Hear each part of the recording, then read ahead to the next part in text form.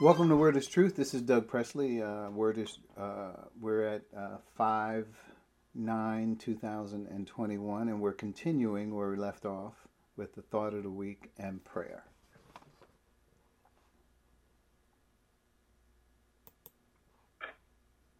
The thought of the week comes from 2 Corinthians chapter 5, verse 14. For Christ's love compels us, because we are convinced that one died for all, and therefore all died. Here we find a reference to Christ dying for all. Some would be quick to point out that all does not always mean everyone. I would agree with that statement.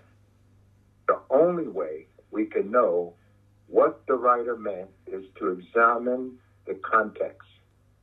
What in the context can help us decide? Christ's death for all is seen as contrasting the last phrase, and therefore all died. So, the all here is defined by the point that all died. Well, did all die? Yes, all born from Adam died. For as in Adam all die. 1 Corinthians chapter 15, verse 22. Or there is another passage to consider. For if by the trespass of one man death reigned through that one man, Romans chapter 5:17. It is true that every person in Adam died, just as we discovered as part of the bad news. So, since Christ's death is contrasted with this death, which is certainly all-inclusive of every person born in Adam, then the statement that Christ died for all is most assuredly all-inclusive to all mankind born in Adam. Since Christ died for all mankind, this is a benefit to all mankind who desperately need this provision. For us to minimize this would be to take away from the desire and will of God to save all. This is good and pleases God, our Savior, who wants all people to be saved and come to a knowledge of the truth. 1 Timothy chapter 2, verses 3 and 4. While everyone will not be saved in the end, we can unquestionably see the heart of God in making the suitable provision for this to be a reality. If I may, I'm going to add a short commentary by simply reading John chapter 3, verse 16. It says, "For God so loved the world that he gave his only Son, that whosoever believes in him shall not perish." So, I can't. And shall not perish and have eternal life. And it says, who does not believe on the Son shall not see life, but the wrath of God that befell all man in Adam remains on him. At this time, we're going to turn the service over to Bill for prayer. Thank you. Okay, at this time, if there's anyone who wants to announce someone in need of prayer or a special request, when we do it, as always, pray for me. Just pray for the Ellis family. We lost our aunt, Priscilla. So pray for the Ellis family. Okay. All right, if we can bow our heads for a word of prayer. Dear Lord, we thank you once again, Father, that you have given us the ability to stand before you in prayer. You know, we want to thank you for your Son, O Lord, for surely we were all born in Adam, and we are a progeny of Adam at birth, O Lord. But that you have made a way of escape for us through your sacrificial death on the cross of your Son. We thank you, O Lord, that you've given us a way of escape, not just for us, but for all man. They just look toward the Son and see him as their only way of escape, that they too can have eternal life, O Father. We pray not just for those of this church, O Lord, but we pray for the whole nation, O Father, for surely this nation is in crisis. So we pray that your will be done throughout this nation, not just this nation, but throughout the world, O Father. We pray for Words of Truth, O Lord. We pray for the Ellis family. So many have died in a lot of our families. We look forward to you giving comfort to those families, O Lord, and that you bring peace and understanding that you and only you is the way of eternal life and peace through our Lord and Savior Jesus Christ. And Lord, these are all blessings we ask in Jesus' name. Amen. Amen. Thank you, Amen. Fred and Bill, for that. We are going to continue where we left off, and so we're in John chapter 16. You have notes. We're going to be looking at verse 11. So picking up where we left off in verse 8, when he comes, he will prove the world to be in the wrong about sin and righteousness and judgment. About sin, because people do not believe in me. About righteousness, because I am going to the Father, where you can see me no longer. And about judgment, because the prince of this world now stands condemned. That's the verse, the last verse we're going to look at, verse 11. In your notes, by looking at the world's attitude about such important matters as sin, righteousness, and judgment, you could think that they are not concerned at all. On the surface, many go about their daily activities with no care that death can happen at any time. We do not have to be old for death to visit us. In the back of our minds, we know this, but choose not to focus on the reality that death is just as sure as life. Some may sober up to this reality too late. A reckoning is coming, and all the distractions and alternative beliefs will soon be seen for what they are. Many say that about Christianity, but our Lord demonstrated beyond a reasonable doubt that he conquered death, and he alone is qualified to speak truthfully about sin, righteousness, and judgment. So we got this last phrase and explanation about what does it mean about judgment. So the first part, and about judgment, in our notes is just going to be what does the Bible say about judgment. But that last part is important to note because that's the part that the Holy Spirit is emphasizing to the world. Now, we just want to say that these categories about sin, righteousness, and judgment, he's telling you something very particular that he wants to tell. I'll save that for when we get to the part. But we know that judgment is an important matter. So we're going to talk about this first part because for some reason, many people sort of ignore these things. They don't want to talk about sin and righteousness and judgment. They sort of ignore, act as though these things will never be the focus. But it will.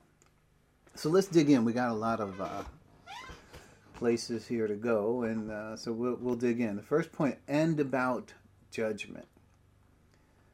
So now we get to the biblical understanding of judgment. That's what we're going to do. We're going to try to understand this from what the Bible says. I don't know how. I think what is bubbling up in me is the yearning that everybody needs this information. They need to know what the details of life, death, judgment, sin, righteousness, they need to understand that. But once they understand it from that perspective, they will understand what God is doing in salvation. And, what's interesting here is I don't see anything here about love. Now, of course, I'm not saying love does not enter into the picture when it comes to salvation, because we got John 3:16, God so loved the world. So love is a motivation. But what did God do as a result of that? Well, he sacrificed his own son. And just like we read in the other verse, it is God's will that all men be saved and to come to the knowledge of the truth. Right? So we know God's will, his desire, his motivation is for us to be saved. But we need to hear from God on what he thinks is most important for the world to know. So I could come up with my top 5 things, but God is the one that's most important. We'll continue. Let's see how this shakes out. Point B, the Spirit will convict the world about this important matter. God has given us clear understanding on the criteria of judgment. And John 3:18 is really clear. I mean, it's a verse that has a because in it. Right? It says, he that believes on him is not condemned. But he that who does not believe, is condemned already.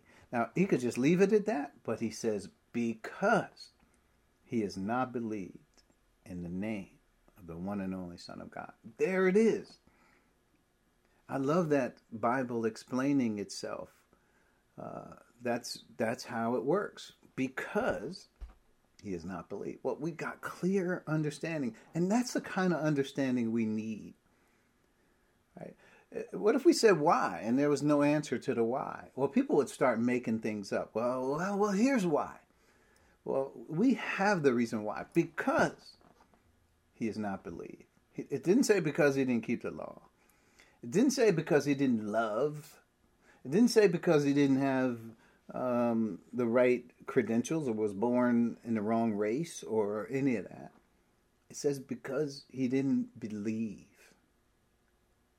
Now, then the whole attention should turn to believing, but then, problem is people still want to twist what that is. Point C, let's keep going.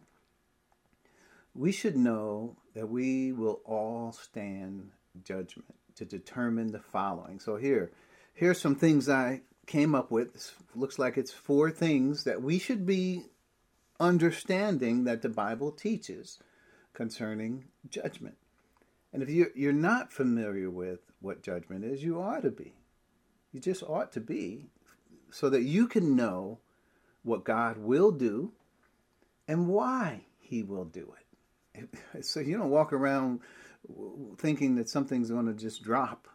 God will just do anything. God says, I'm going to do what I said. Here's what I'm telling you what I'm going to do for that reason. So let's get into it. So point 1, no one will be judged for their sins. They were imputed to Christ and judged already. Now, we got a couple scriptures to show that is what God said. And that is 2 Corinthians 5:19 says, that God was reconciling the world to himself in Christ, not counting the sins of the world against the people in the world. That's what it says. A lot of people don't like that verse.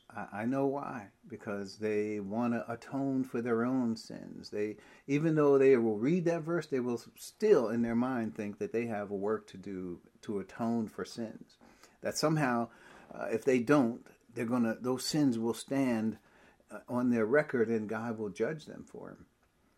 That's not the reality. If you're going to understand about judgment, understand this judgment. Christ was judged for your sins. That was a judgment.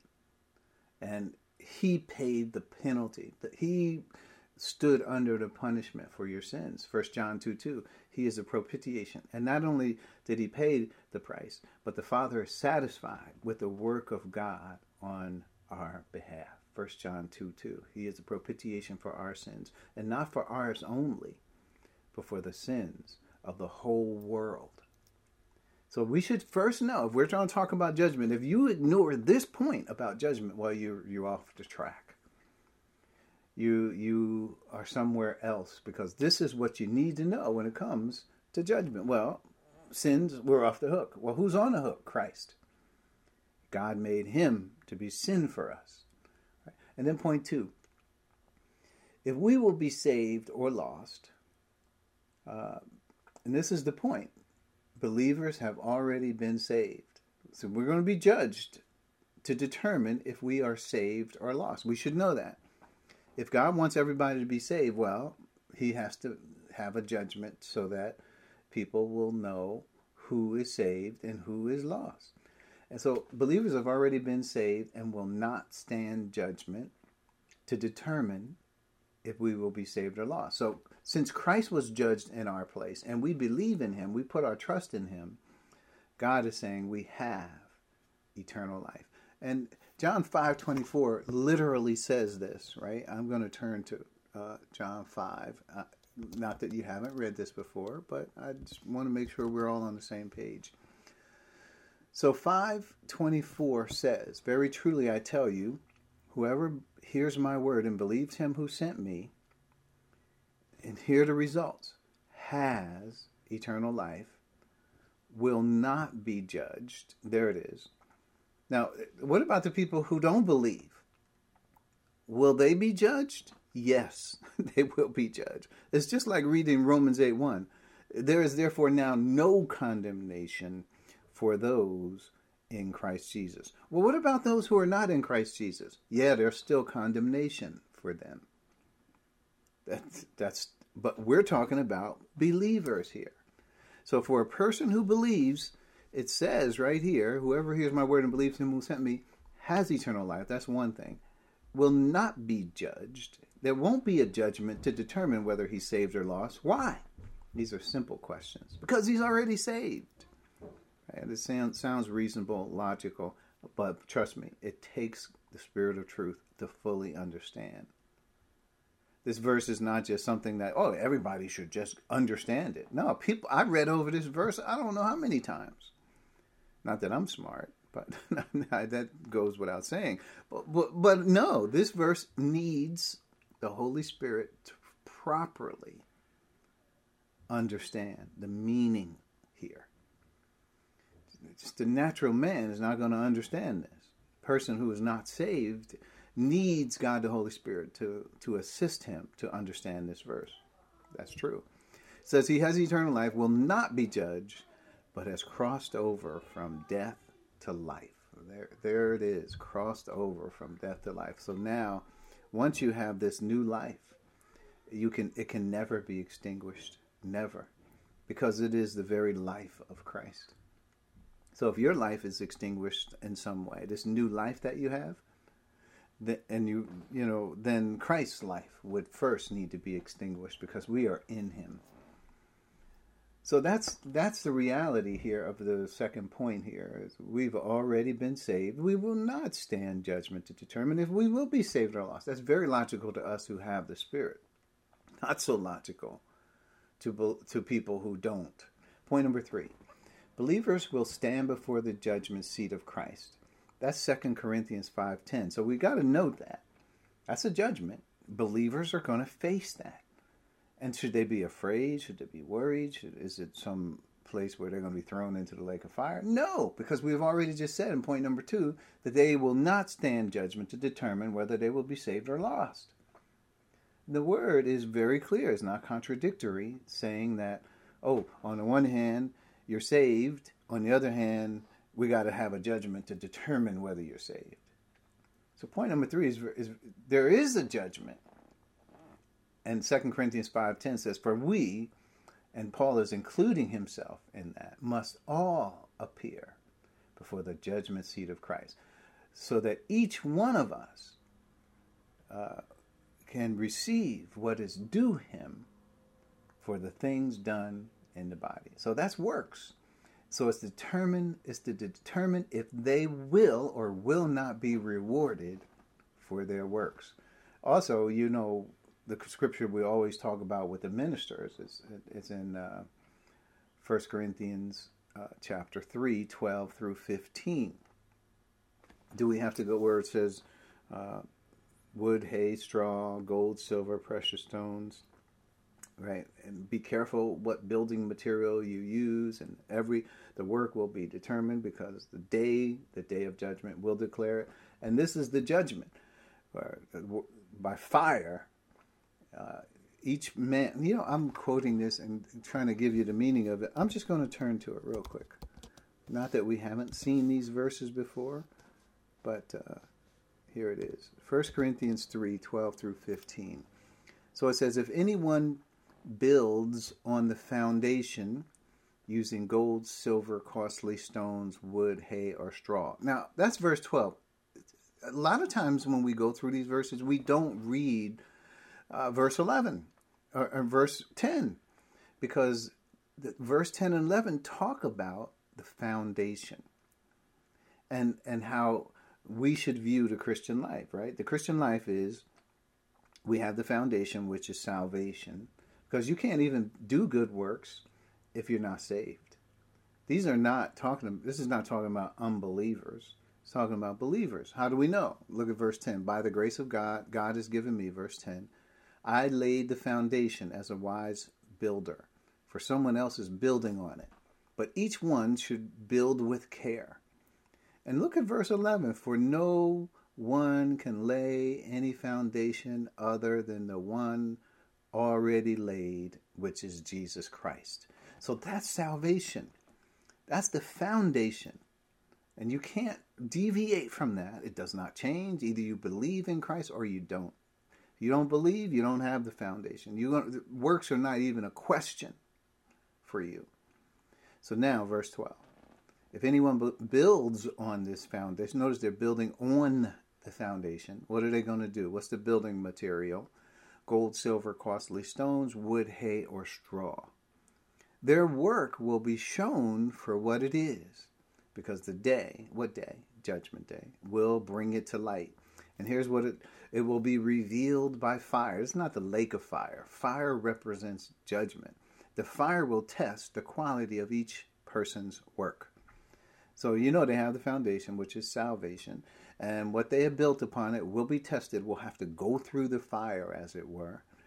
If what has been built survives, verse 14, the builder will receive a reward.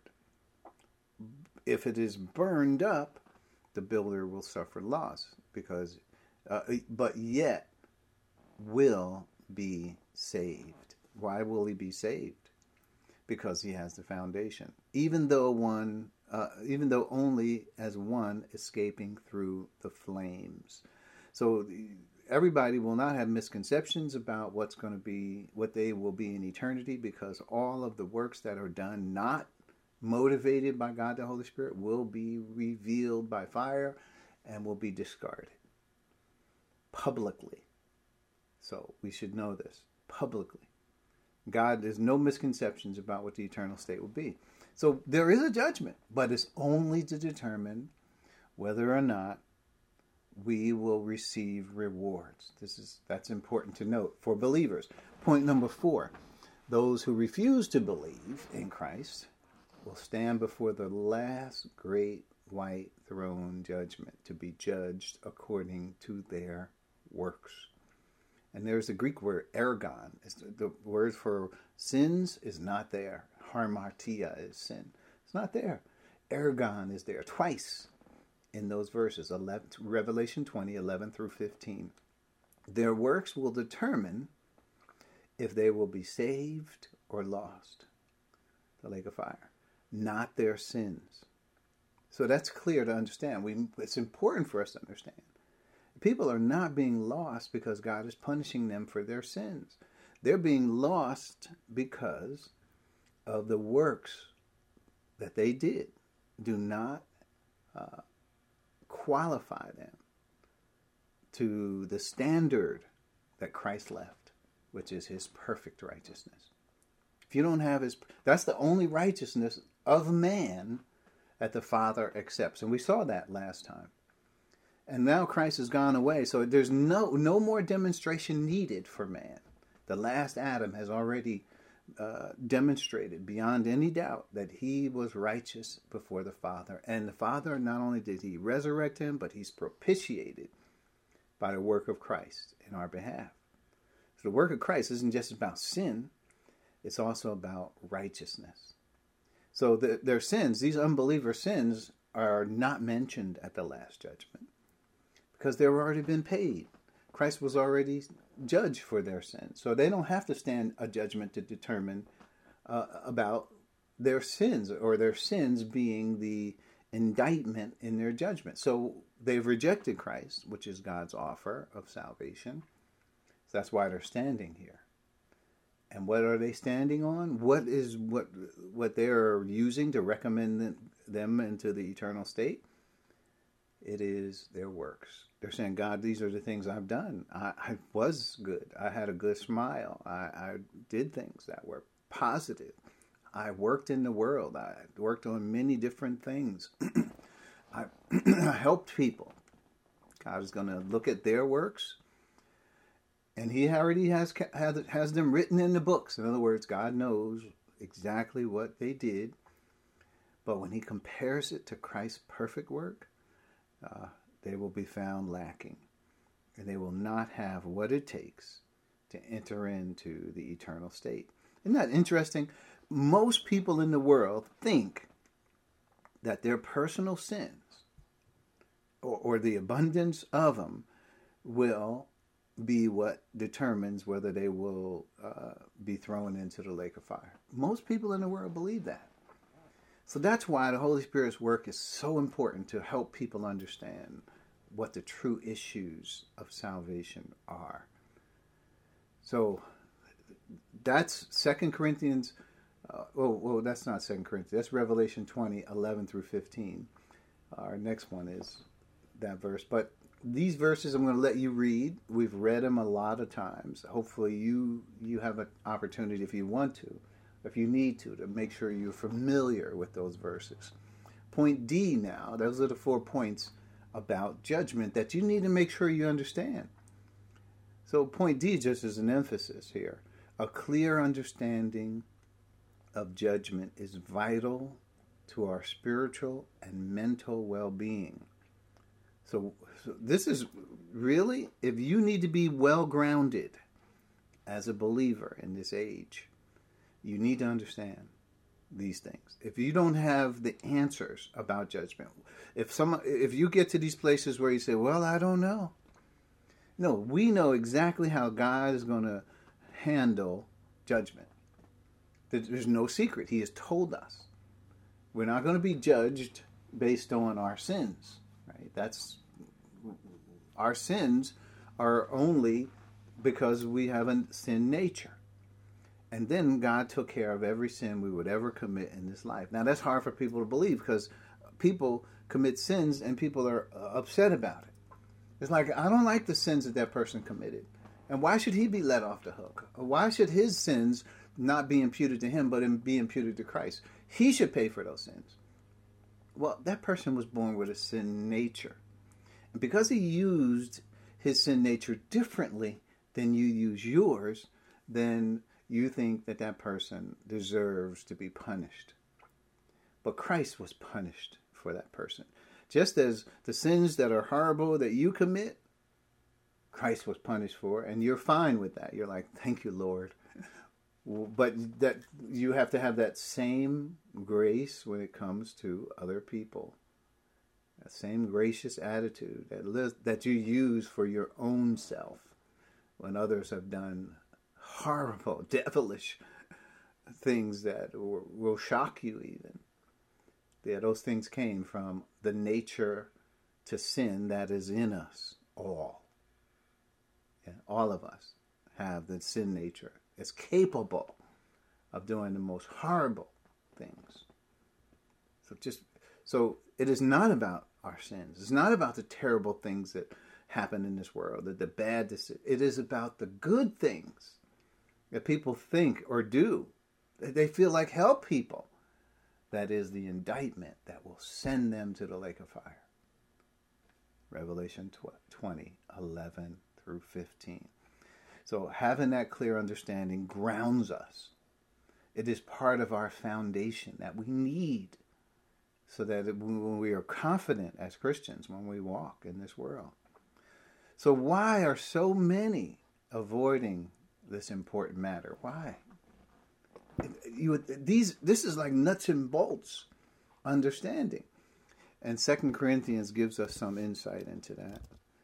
And I'll just read it. 2 Corinthians chapter 4, verses 3 and 4. Says, and even if our gospel is veiled, it is veiled to those who are perishing. The God of this age has blinded the minds of unbelievers.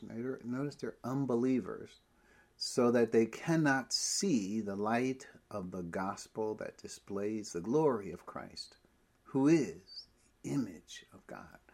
Christ is the image of God, right? That's the glory that's shining in him. And yet, this is the glory of God.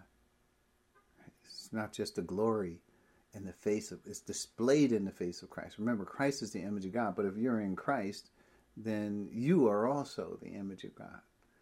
The image of God is his glory, his plan, his ultimate purpose. What God has planned for us. It's glorious.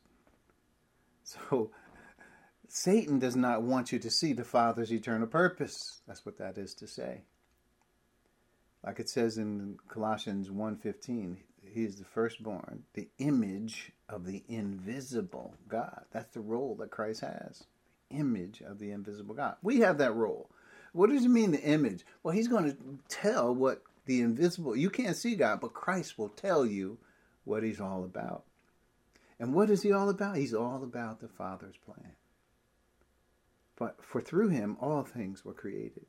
Right? This where the plan went into motion. Things in heaven, things on earth, things visible, invisible. All things were created by him and for him.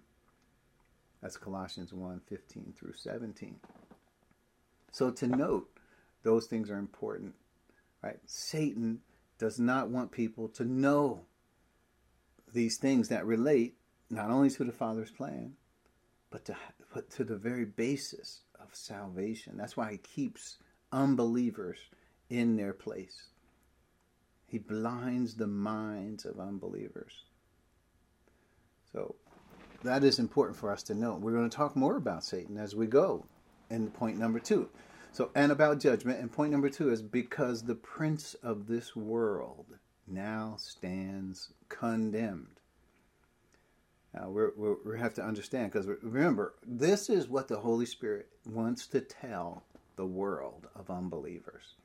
He's not telling us this because believers should already understand this. The problem is, you got believers who can't even articulate these things.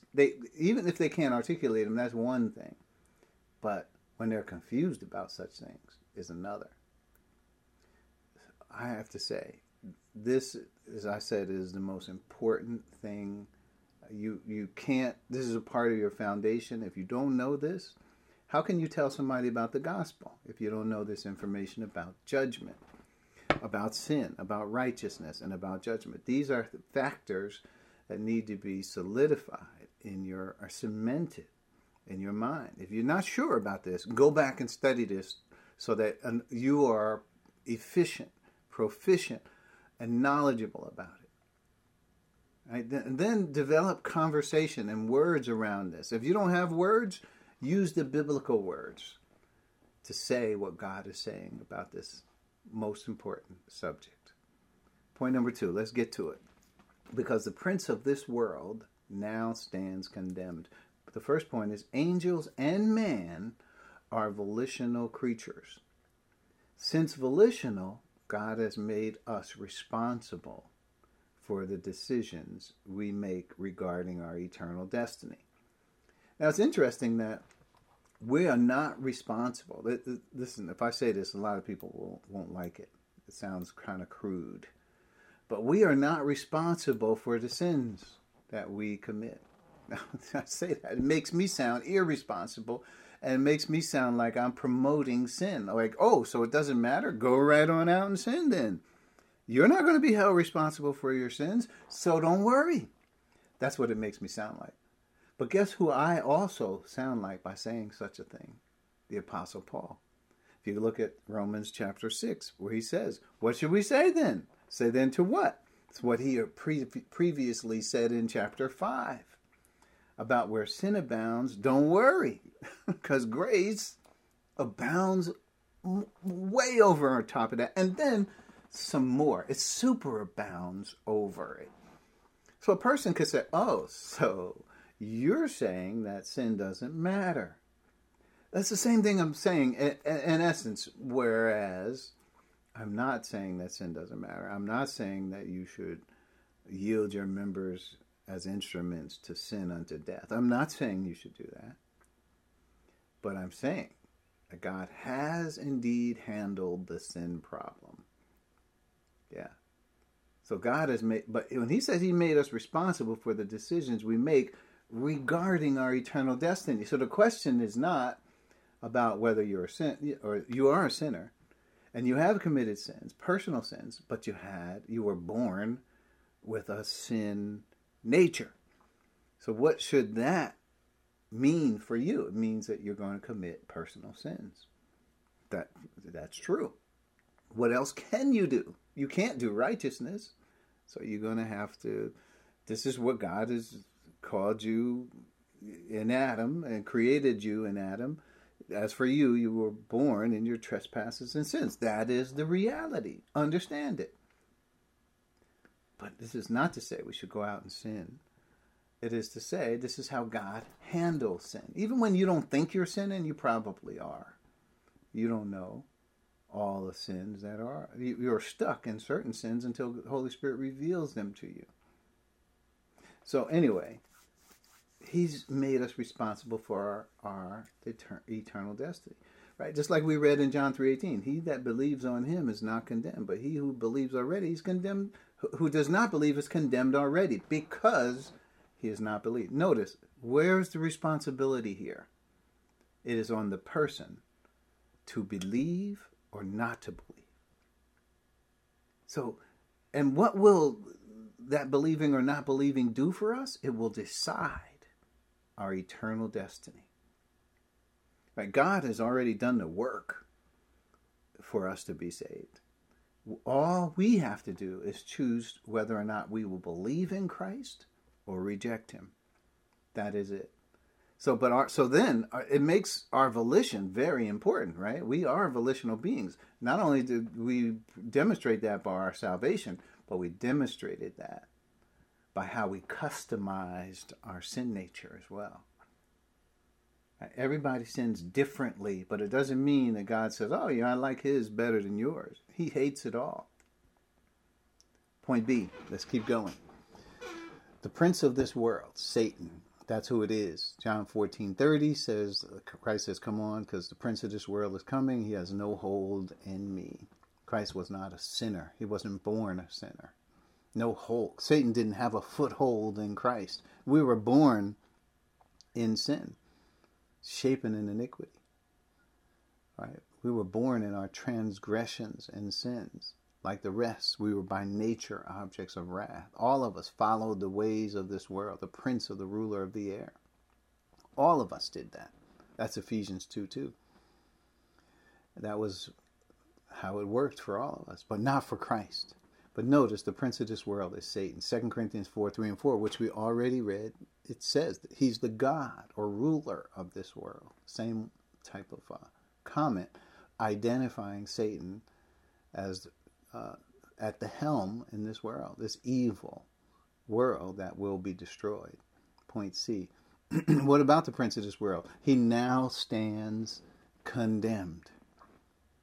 So Satan and his fallen angels have used their volition and they have been condemned to the lake of fire. And Matthew 25:41 is the scripture. It says that the lake of fire was prepared. It's already there for the devil and his angels. The lake of fire was prepared for the devil and his angels, but we should know no one in angelic history or human is in the lake of fire. Not yet. What are we waiting for? Judgment. Obviously, there is the judgment of human beings is also the same terminus point for angels. So we should note that, right? So it's important to note that Satan has been judged. So the judgment for Satan has already come down. Whatever happened between God and the angels and the revolt, and we know that a third of the angels will side with Satan. We know that from Revelation chapter 12. And so knowing that, all these angels made decisions for and against God. And the ones that are against God were judged. It already happened for them. So there's no. So it's interesting to say if the lake of fire, they were already consigned to the lake of fire. How come not the sentence hasn't been executed yet? Because obviously there's something that happens that God is giving further evidence to these angels that they are deserving of this destiny, the lake of fire. That is their destiny. And they have chosen it. And God has made a choice. He says, okay, you guys are going to get it. It's coming. The sentence will be carried out. And yet it hasn't been carried out yet, but it will be. So the lake of fire is their eternal destiny. And so here, point D, it says it was prepared for the devil and his angels, right? It says, point D is the lake of fire was prepared for the devil and his angels because their judgment came first. It's not, well, only for the devil and his angels. It's for man too. Man who refuse to use their volition in a positive way. Their lake of fire is their destiny. Some people say, well, it's not even for man. Yes, it is. Yes, it is. Man is a volitional creature. Satan, angels are volitional creatures. And if only reason it says it was prepared for them is because man wasn't created yet. God didn't say, well, the lake of fire was prepared for man and angels when men weren't even created yet. He says it was prepared for the devil and his angels. That's the bottom line. So, it's because their judgment came first. Both angels and man who have refused God's grace will reside in this place. And I must add, forever. So point E, do you know that we will judge angels? This is a quote. How much more the things of this life? This is a quote from 1 Corinthians 6:3. So the question is, how will we judge angels?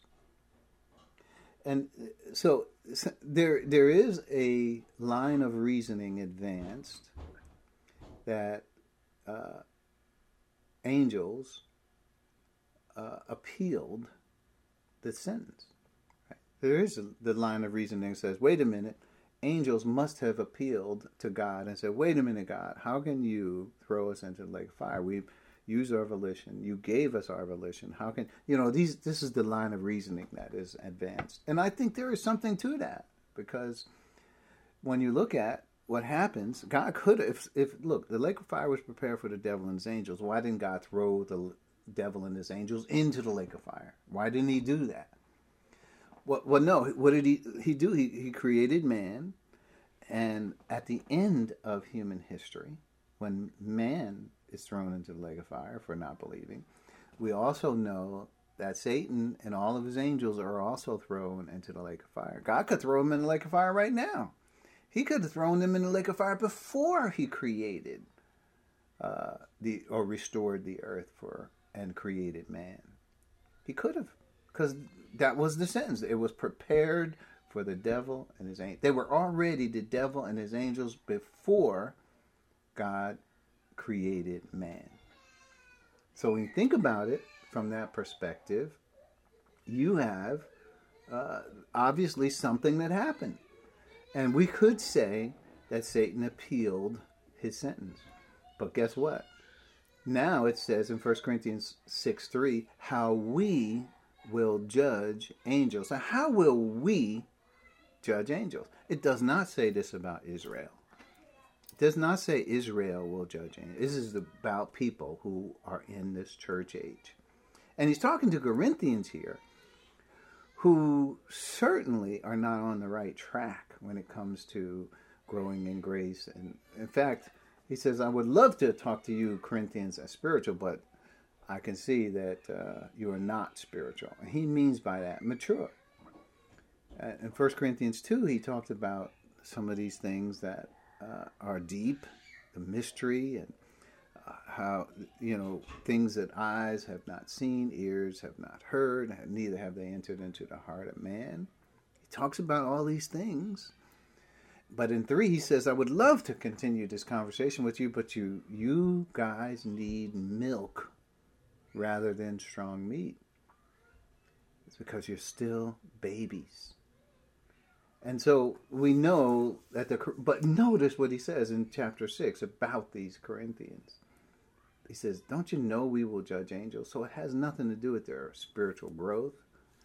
But he's letting them know that because they're arguing amongst themselves, he uses this point of fact to tell them, grow up, basically. How will we judge angels? Well, we will judge angels because of our residence in Christ. All of us who are chosen in him, we're now in Christ. Now, guess who's going to judge the world? Christ.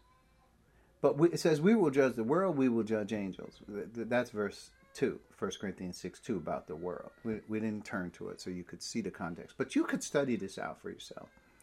But in 6:3 it says we will judge angels. That's our subject right now. And these angels have rejected God's gracious offer. And now Christ is the judge. Everybody will stand before the great white throne. Christ is there. He was their judge as well, I would imagine. And now we who are in Christ have the same thought. It is the same thing that happened to angels we need to be concerned of, because this verse, because the prince of this world now stands condemned, is a warning that we should not do the same thing that Satan and the fallen angels did. And that's point F, actually. That Satan and the fallen angels are an example for us to know that God will judge us in the same way he judged them, and to be saved from the condemnation that will result in the lake of fire. So it tells us now that what happened with the angels with regard to their condemnation to the lake of fire is also something that will happen or can happen to human beings. So Satan is consigned to the lake of fire. It will happen at the end of human history. The Holy Spirit is here now telling people, don't let this happen to you. Don't allow this to be a part of your experience. Don't allow your experience to be condemned and result in you being thrown into the lake of fire, like Satan and his angels.